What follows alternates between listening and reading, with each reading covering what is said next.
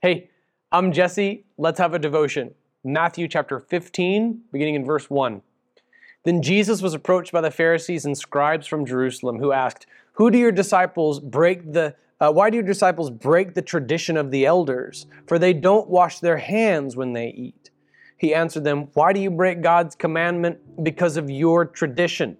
For God said, honor your father and mother, and whoever speaks evil of father or mother must be put to death. But you say, whoever tells his father or mother, whatever benefit you might have received from me is a gift committed to the temple. He does not have to honor his father. In this way, you have nullified the word of God because of your tradition.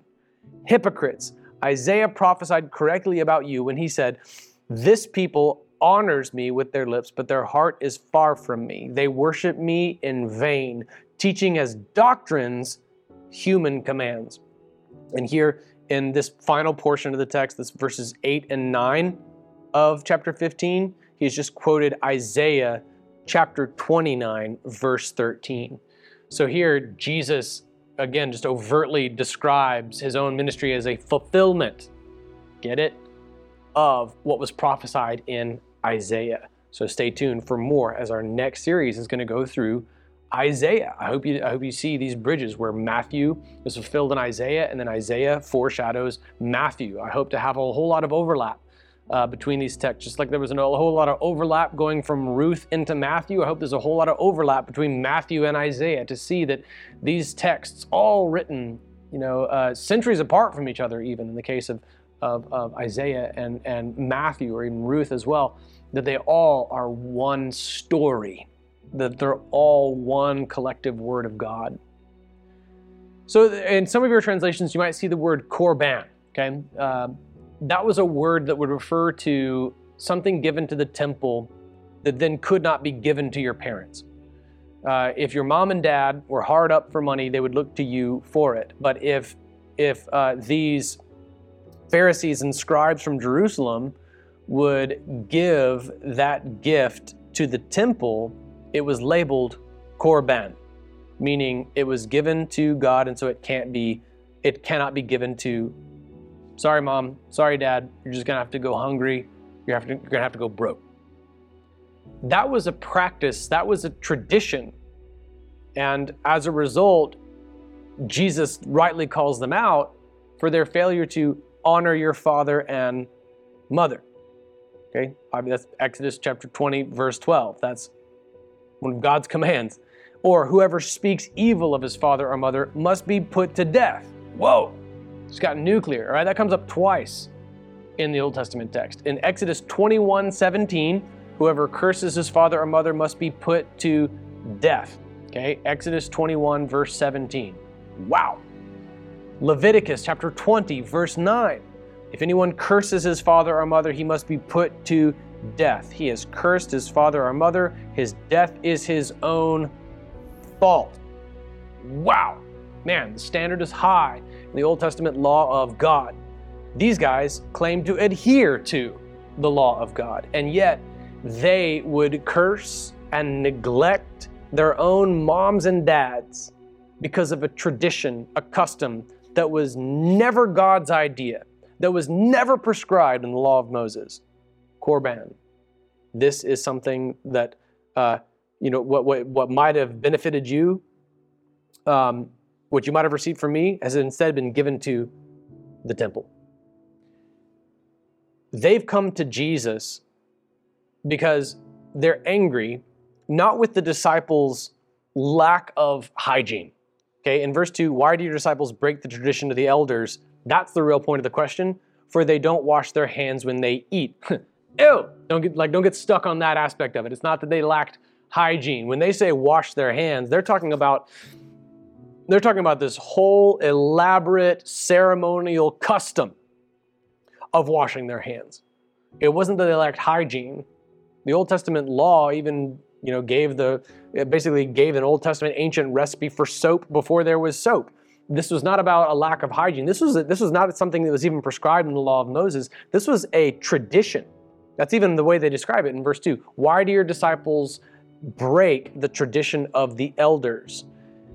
be able to discern the difference between a tradition and God's word, a preference and God's word, a custom and God's word. It's critical, absolutely critical. These guys couldn't tell the difference between what was just customary and what their forefathers had passed down to them as a tradition and what God actually said to do, to the point that they mingled the two. Don't mistake your preferences and your inherited practices for how church is to be done for how God said church is to be done. This includes musical style. This includes liturgical preferences, the order of service. This includes numerous other things that just this long litany. I can't even begin to enumerate any kind of personal preference. I would rather the worship center look like this. I want an American flag up there. I want at least this many hymns per weeks of the year. We got to have communion every third Sunday, and we got to make sure that we sing Sandy Patty songs at 92 decibels. At 93, we're all going to hell. But 92, that's salvation, friend, right there. That's the word of the Lord, partner. All right, like. Know the difference between how you would just rather church be done and what God actually said about it. Because the moment you begin to enforce your preferences and your traditions and your customs onto church leadership, you begin to echo the critique of the Pharisees. Why are you breaking with tradition? Jesus' response was to call them out for their own hypocrisy. They noticed that the disciples didn't go through the rigmarole and the gesticulation that was required to be able to come in and just eat. That was not something that was ever prescribed by God. That was an elder tradition, just a tradition. And then Jesus' response is, why are you breaking God's command? They asked a petty question compared to Jesus' very important question. Their question was, why do you guys not observe our traditions? Jesus' question is, why do you disobey a command of God? The way they disobeyed a command of God is they invented for themselves a technicality whereby they could leave dear old mom and dad out to dry. Verse 6, he does not have to honor his father. In this way, you have nullified the word of God because of your tradition. Man, future generations of the Redemption Church should, dare I say it, drums one day go out of style.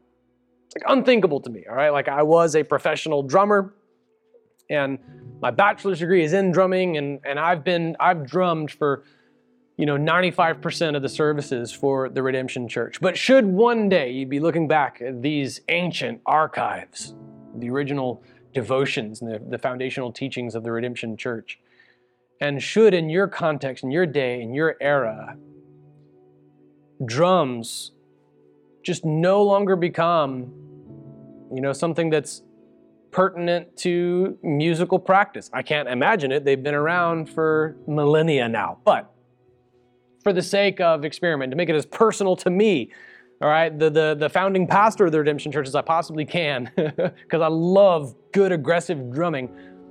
Should drums not be something that you guys need in your future worship, right? Do you have it straight from me? Like, who cares what I would prefer?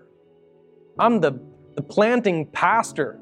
Right alongside Pastor Mike Smith, or he's my associate pastor. We're the founding elders of the Redemption Church, and I'm confident. I speak with Pastor Mike. We don't care what instrumentation you guys use in the future worship ministry of the Redemption Church. If you're watching this, a century from now, and I'm long dead and gone, like, oh man, good grief, I have fed my wife and kids with the money that I've earned from drumming over the years, and I have worshiped God wholeheartedly from behind my drum set. But I don't give a rip if you use drums in the future worship of the Redemption Church, because there's nothing in the Word of God that says you have to. We are a church plant, which means that our oldest tradition at this point is only a year old. But I know that as the years go by, history will repeat itself in that you'll come upon some well-founded traditions, and they'll become customs of the Redemption Church. And they'll be the things that we've always done. And there's nothing that biblically prescribed it. It's just how we did things at first. All right, now, unless there's something within the Redemption Church, like, for example, communion, like that is prescribed by Jesus. Please don't do away with communion. But when it comes to preferences like this, with the drum set in worship, there's nothing There's nothing biblically that prescribes a given instrumentation, unless you're going to be really legalistic and ancient Hebrew about it and use the harp and the lyre and the cymbal. The cymbals are prescribed in Psalm 33, verse 3. It is said to play skillfully, but there's nothing prescribing the instrumentation that goes along with the music. See to it that you don't fall for the same trap as the Pharisees, and examine your own heart. Right? Make sure that you're not the old codger at the church that is trying to insist upon your own preferences as though they were gospel-given, when the organ wasn't invented for centuries after the biblical event. Right? When your preference for the way that things go, the signage outside the worship center, the color of the carpet, whether it's called an auditorium or a sanctuary or a gathering space, or whatever it's called, make sure that you don't become the old codger that is insisting upon your customs as though they were on par with what God actually said, because you end up inadvertently echoing the Pharisees in Matthew chapter 15, verse 1. Meanwhile, the greater issue, here it is again, take the plank out of your own eye, they were giving false teachings and dishonoring their fathers and mothers. They were, according to Exodus 21 and Leviticus 20, deserving of execution. They nullified the word of God with their traditions. Watch out for this. In verse 7, Jesus goes further, and we'll talk more tomorrow about what verse 7 means. But for now, see to it that we don't mistake our preferences for something that was inspired by God. Future generations of the Redemption Church, whatever it is you're using to keep time in the band, do it to the glory of God.